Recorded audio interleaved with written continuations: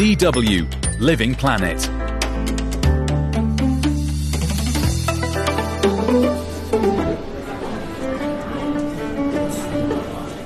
Hey everyone, Charlie here. It's a bit noisy where I am at the moment, but I thought I would record the intro to this week's show from the pub. Not just any pub though, but a Scottish pub, where I'm having a Scottish malt whisky. I don't normally drink on the job. I don't even normally drink whiskey, but it is relevant for our first story today. Promise. This is Living Planet. I'm Charlie Shield. Cheers.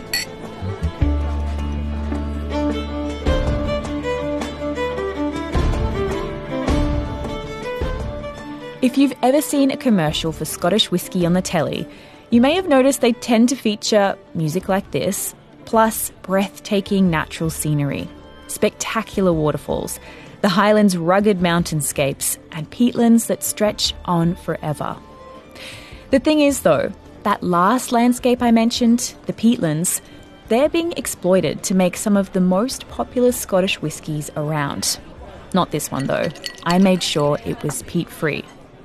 Because peat, which is that spongy, crumbly soil found in bogs that holds a lot of carbon dioxide, it's used to give some whiskies a distinct flavour. But taking it out of the ground has huge climate consequences. Though some whisky distilleries say that these days they're doing it in a sustainable way. But is that actually possible?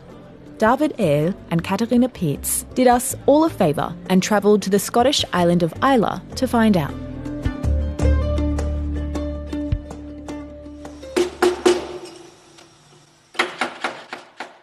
After a few bangs with a metal hammer, the wooden plug seals the cask. Now the whisky is set to mature for several years. These casks have previously been used for Madeira wine, allowing a fruity flavour to settle into the whisky. But here at Kilchoman Distillery on the Scottish island of Islay, the most important ingredient to the flavour is something else: peat. The small Hebridean island with its 9 distilleries is famous for its peated whisky. Kilchoman dubs itself a farm distillery. Barley is grown right across the gate, water comes from a nearby dam, and also the peat used on the farm is cut close by. Derek Scott is responsible for cutting the peat. He makes some room in his 4x4 car to take us to the bog. There's a hunting rifle. Yeah. That's part of your job as well? Sort of. Yeah, so... Derek has several jobs at Kilchoman. Besides his peat obligation, he manages deer on the estate and oversees the bottling hall at the distillery. After a few minutes' drive, we arrive where the journey of peated whisky begins. So we're surrounded by peat banks. I mean, everywhere you look around Islay, there's straight lines, and there's no straight lines in nature. These lines are remnants of decade-long peat cutting. So what you see here, from this point, you can see the width. That's roughly the width I'm cutting. And the length is, so what I've got here on this stack here is just over 1 season's worth of cutting. Derek points at a pile of peat briquettes that are the size of a pub counter. He emphasizes that cutting turf by hand is less harmful to the environment than machine cutting, because the surface layer is reattached in order to reduce scarring of the bog. What is more, Kilchoman only needs a small amount of peat in their kiln house, he says. The little trench next to Derek indeed looks harmless, unless you look at damaged peat bogs from a carbon perspective. Emma Hinchliffe is the director of the UK-based peatland conservation programme of the IUCN, the International Union for Conservation of Nature. She emphasizes the important role peatlands play in fighting climate change as carbon storages. More than 20% of Scottish landscape is covered by peat bogs. But unfortunately, around 80% of those peatlands have been damaged through sort of land use and development, wind farms, forestry, drainage for agriculture, and also extraction for horticultural peat and for whisky as well. More than half of the extracted peat is used in horticulture. That's why there is an ongoing discussion about banning the sale of horticultural peat in the UK. The whisky industry is currently responsible for around 4% of the peat extracted in the UK and 6% of extraction in Scotland. Extracting peat has a negative environmental impact. When a bog's water table is lowered, all the organic material above starts to decompose and releases massive amounts of CO2. However, Emma Hinchliffe differentiates between large-scale machine cutting and less harmful methods. When it's done traditionally in a very small, localised way for hand cutting, they tend to replace the vegetation back on the layer that they've exposed, so you're not exposing these large bare areas of peat. So in terms of greenhouse gas emissions, it's maybe slightly better to hand cut than it is machine cut because you're not stripping that surface of vegetation off, which is what's kind of helping to keep that carbon locked in the peat and helping to keep it moist. In most cases, you would want peat well dried for burning. But back at Kilchoman Distillery, the peat is being soaked again. Marketing manager Peter Wills pulls a wet briquette out of a wooden water bucket and explains the idea behind it. The reason we soak it in water is so that it's like wood. It soaks up the water, it burns much slower, the smoke is thicker, and that's what we want. So that's why before we use it, we'll soak some of it in there. We use some of the dry stuff to get the heat and the sort of heart of the fire burning strong. And then after that, we'll use the peat that's soaked in water. So we'll go in the warmth now. Peter Wills' parents founded the distillery in 2005. He wears a shirt and a grey pullover. His red beard is neatly trimmed. As he shows us around the facilities, Peter emphasizes the distillery's traditional and very locally rooted approach. Sourcing peat from other parts of Scotland is not an option for Kilchoman. We'd like to be a local, certainly on Islay. Whether it's different places on Islay, we're not too bothered, but on Islay, it's a different peat here than it is on the mainland. So you'll get different character of whisky, different style, different flavour. So for us, it's important, as I said, place is really important to us, and that's same with the peat. It affects the flavour and the character, which we want to be an Islay whisky as much as possible, really. But ecologist Emma Hinchliffe disagrees.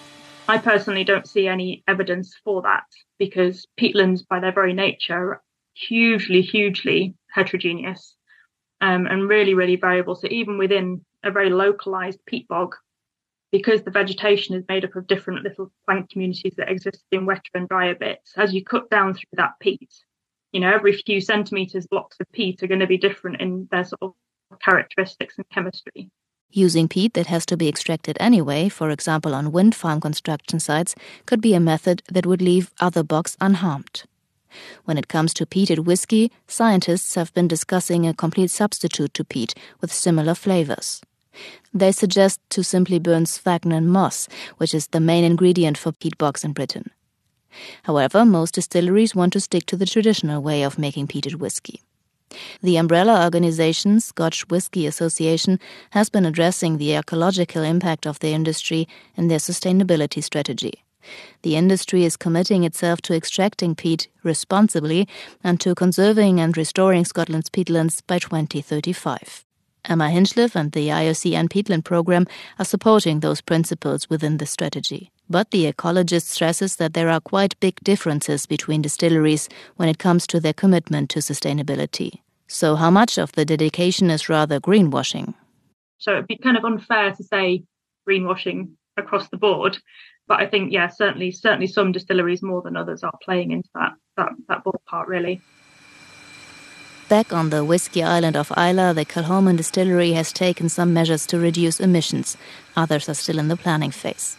Heat exchangers, solar panels and wind turbines are supposed to lower their fossil energy demand. Peter Wills prefers these small steps to carbon offsetting schemes. I think we can plant lots of trees on our ground and that would offset what we do, but you're not really solving the problem. You're just kind of pushing it down the road by planting trees and saying you're carbon neutral. So for us, we'd rather do things in the background like solar panels that can actually power things, using biofuel, researching into things like that, rather than just offsetting it with other trees and things. At the end of the day, producing alcohol and burning fuel for that has negative impacts on the climate per se, he admits. But it comes down to the customer's decision. But you should get a real fresh, light, fresh taste. According to Peter Wills and the experience from visitors at the distillery, sustainability plays only a small part in that. Peat is one of the issues. They ask more so than overall carbon footprint. Peat seems to be one that's got more, coverage or opinion. But yeah, very rarely do we get asked about it, which is interesting because a lot of industries it's a big topic. It is in whisky, but it's the consumer doesn't seem to be making a choice on the shelf by carbon footprint. In our view. An informed customer's decision is only possible with knowledge about the complex connections of peat extraction and the production of food and drinks. IOCN Director Emma Henschliff. I think the industry's got a responsibility really to ensure the highest standards of environmental care during the operation when they're extracting peat to minimise the impact that they're having, but also to ensure the highest standards of restoration and going a little bit above and beyond really to kind of repair some of the past damage and a bit of the legacy that the industry's had on our peatlands, and especially if they're looking to kind of to maintain that relationship, that branding, that marketing with this healthy Scottish landscape. I think the duty is there really. Katarina Pitts and David Eyre with that story out of Scotland.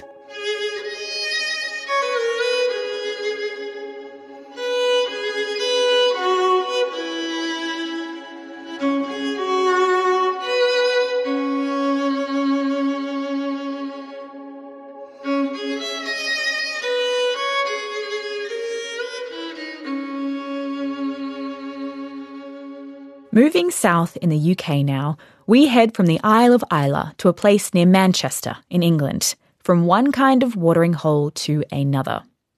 This time to a special kind of café that's doing its bit to help reduce the number of fixable items we throw away, which, in the EU alone, is estimated to be more than 35 million tonnes every year. In recent years, though, thousands of repair cafés, like the one we're about to visit, have been popping up all over the world. Reporter Lash Bavanga had a broken toaster that he was pretty sad about, so he went to check out the cafe. This community hall in the town of Marple is transformed once a month into a hub for repairs of everything from clothes to furniture and electronics. I have brought an item myself that I was thinking of throwing out, but this place might give it new life. Hi, I'm Kirsten Burgess. I volunteer and help with the Marple Repair Cafe. When people come here, they bring small things that need repaired, like sewing, toys, electronics, things like that. And we have a range of volunteers who have skills like electricians, woodworkers. We've got somebody who's got a 3D printer that can print out little bits. So I've got a brand new toaster that worked for a few days and then it stops working, and I've been assigned a volunteer. Let's see how it goes. Initially I was a GP for about 25 years, but I've always been interested in gadgets and technology and love taking things apart, and even when I can't put them back together. Richard Gain is the man with the 3D printer and skills in electronics. Could he be the one to resurrect my broken toaster? So I would normally start with the plug, check the fuse, make sure that hasn't blown. Look for continuity. It looks like this investigation might take some time, so I decide to talk to some of the others who have turned up with defective items here today. What have you brought in here to be fixed today? There's a magnifying lamp goes in here. Right. And the little plastic housing is broken. So... Is this the first time you've been to the repair cafe? No, I brought a bread maker, which they couldn't fix, so sadly, but I just think it's a brilliant idea, isn't it? To recycle rather than put in landfill. I have brought 2 lamps that have not worked for quite a while. One of them, this one that angles and moves, is one of a pair that I have as bedside lamps, so unfortunately it's just not worked for a long, long time. So they look quite old. Have they sort of got sentimental value? I guess so, yes. I've had them a good while, yeah. I don't want to throw them out. They're too good.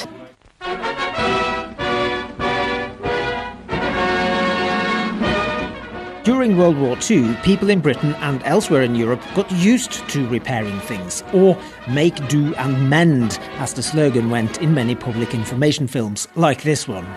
Well, when it comes to clothes, make do and mend needn't be at all unfashionable. Listen to what you can do.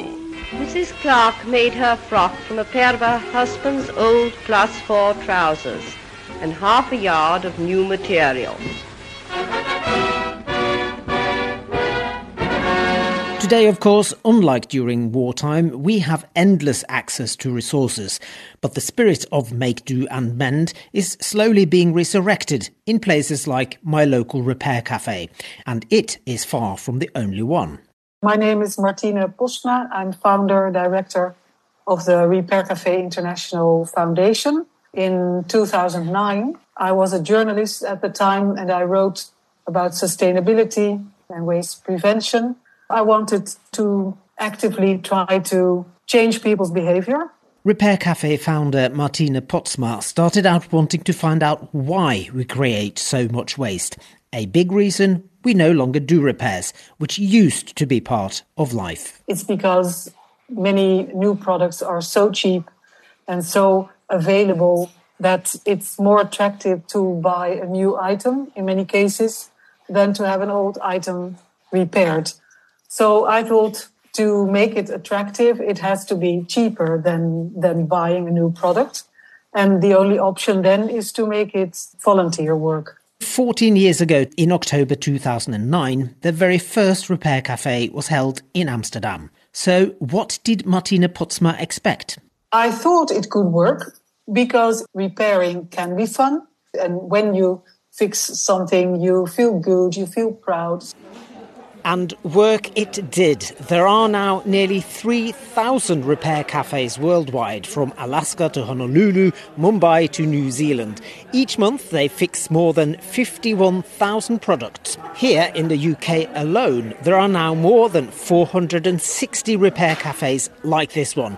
One of the secrets behind this success is that anyone can set up a repair cafe with the help of a starter kit available in 5 different languages, which you can download from the Repair Café website.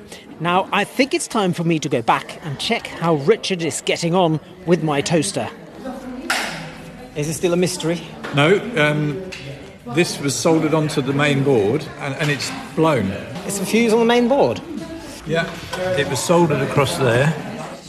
It works? Yeah, the light's on. It's getting hot. Brilliant. I can have toast again. You can. I'll put all the screws back. Bearing in mind that it's hot now. Well, that saved one working toaster from ending up in landfill. Now, the EU is taking steps to save more toasters, and much besides, of course. The Union's Circular Economy Plan, which was adopted in 2020, aims to prevent waste and to keep resources in the EU economy for as long as possible. Repair cafes like this one fit neatly into that plan. And on the individual level, it makes you feel good, knowing you are doing your little bit for the future of the planet. Lars Bavanger, DW, at the Repair Café in Marple, Manchester. You're listening to Living Planet. I'm Charlie Shield. We'll be back in a moment. Don't drink the milk. Weird name for a podcast, right?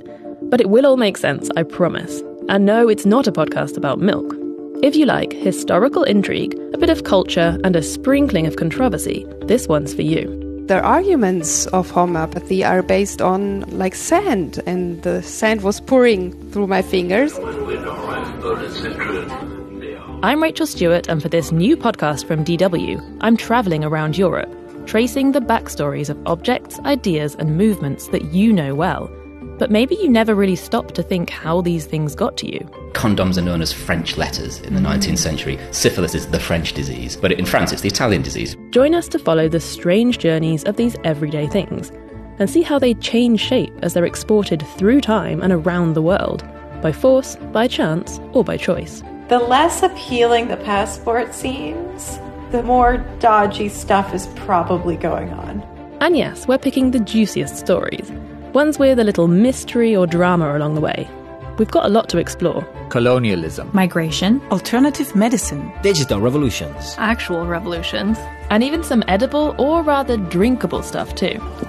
Ooh, tangy. No need to pack your bags. Just subscribe to Don't Drink the Milk wherever you listen to podcasts.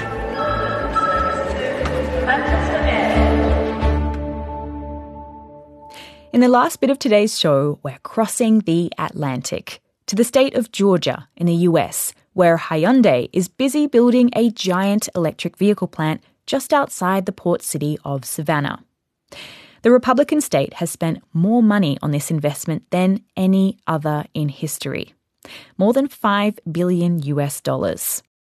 In doing so, the Republican governor of Georgia, Brian Kemp, is joining a growing trend of climate skeptic politicians that are keen to cash in on the green economy. Jennifer Collins with this report by Julia Castine. It's another busy day on this building site about 30 kilometres or 18 miles west of Savannah in the US state of Georgia. Diggers shift mountains of sand and earth as hundreds of construction workers rush around between dozens of towering cranes. Korean car maker Hyundai is building a massive electric vehicle plant at the site. Hyundai project manager Chris Smith points out a huge metal scaffolding a short distance away. He says this is where the factory's production line is being built. It'll be 1 kilometre long. If everything goes to plan, up to 300,000 electric cars a year will start rolling off the site in 2025 and straight onto the North American market. In total, the company is investing more than $5 billion. That's around 4.7 billion euros. It's the largest economic development deal in the state's history, Smith says, as he walks back to his trailer office, a pleasantly cool space that provides relief from the hot Georgia sun.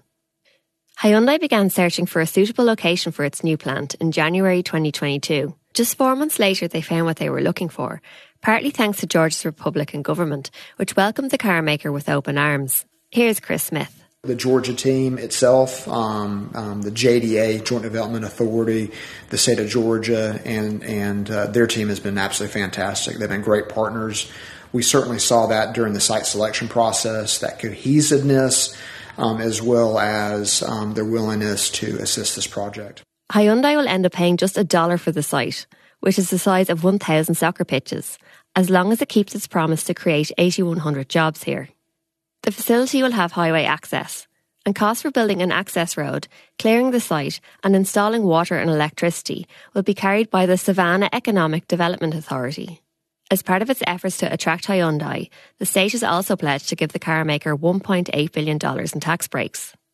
It's a good deal for the region, says Savannah Economic Development Authority head Trip Tollison. This is the most revolutionary thing to come in the automobile world since the Model T, right, or the combustible engine. So we're really dedicated to building a great ecosystem so that electric vehicles can not only be manufactured in Georgia, but everything that comes with it can also flourish. And I think that by 2035, practically every household is going to have at least one electric vehicle. And so why not be a player in that environment?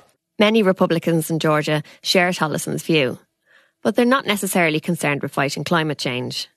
The lawmakers are looking at the economic potential in this new high-tech industry. One of them is Carter Infinger, an elected official in Bryan County, where the Hyundai site is located. He explains how important these well-paying jobs will be for Georgia, where the average per capita income in 2021 was just $34,000. People are going to come from probably 90 miles away to work at this plant. I mean, these jobs are going to start out at $58,000 to $60,000. You go through the training program, so really it created a lot of opportunity for kids that maybe aren't college bound. People are looking for jobs that they're not interested in, going to college. They can start a job making $58,000 to $60,000. We're really is unprecedented in our area. But not everyone in Bryan County is happy about Hyundai's car plant. Terrible. Is nothing good going to come out of it, I don't think. It's ruined our community. This used to be a quiet, beautiful community. That's Reese. He's 55. He doesn't want to give a surname. He's filling up his big pickup truck at a local gas station, just a few miles out of the construction site, in the searing midday heat. He says a forest near his house was cut down to make way for the factory, and he thinks e-cars are part of a larger Democratic Party agenda. I don't think that plant's going to start making money until the American government makes people start driving electric vehicles, and I think that's what the plan is with the Obama and Biden administration. Reese thinks talk of climate change is exaggerated. The Earth is not in that bad a shape right now. Those scientists that are saying that are telling lies. in my personal opinion. I don't believe all of the climate change. I don't think that it's in that much of a catastrophe shape like they're saying it is. Rees is unhappy with Republican State Governor Brian Kemp and his support for investment in e-mobility. But in a rare moment of bipartisan agreement, Savannah's Democratic Mayor, Van Johnson, welcomes the move.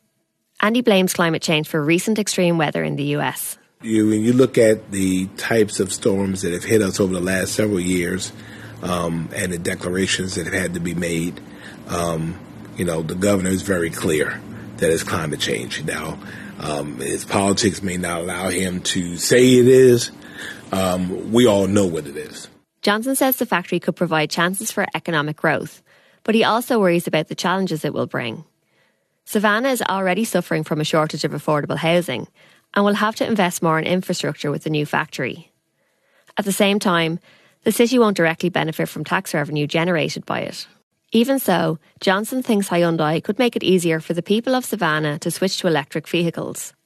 The city wants to run on 100% renewable energy by 2050. Hopefully having a plant this close will help incentivize the charging infrastructure in town where it's easier for people to get vehicles charged, which helps us. Georgia is now home to around 35 projects in the electric mobility sector, which, according to state officials, will bring in around $23 billion in investments. One of those projects is a battery recycling facility run by Ascend Elements. At its plant near Atlanta, the company extracts precious materials like lithium, cobalt and graphite from old car batteries, as well as from the waste of a nearby battery factory. The plan is to process that material at a second site, just a few 100 kilometres further north in the state of Kentucky, so it can be used to make new e-car batteries. Roger Lynn is the company's vice president. We invented a way to make the material more sustainably than traditional methods and do it in a way that can reduce carbon footprint, reduce energy consumption, and also not suffer from any lack of performance. Ascend Elements plant in Georgia receives financial support from the state's Republican government. In Kentucky, it gets federal funding. But Roger Lynn says it's all about location. If you look at a map of the U.S., there is a bit of a battery belt forming throughout the Midwest and the southeastern part of the country, and we're very, very centrally located, and so very much part of the ecosystem there. Lynn says even though Republicans and Democrats have a different take on climate change and the economy, both are happy to see companies like Ascend Elements prosper. The business has created 500 jobs so far. So I think the attraction that we have that is unique is that it's a very bipartisan attraction. So we have ability to not only help with proliferation of EVs and to help with the environmental impact of the whole operation, but we're also helping to establish a stronger domestic supply chain for these critical minerals in order to have a very robust domestic industry in lithium-ion batteries in EVs, which predominantly has been dominated by Asian companies, notably China. We have to build this infrastructure here in the United States. And so I think a lot of the Republican leadership sees the value in that. Bryan County official Carter Infinger plans to buy the first electric Hyundai to drive off the Savannah factory production line in 2025. Not to help tackle climate change, but to support their major investment in the local economy. It's going to be great for our community.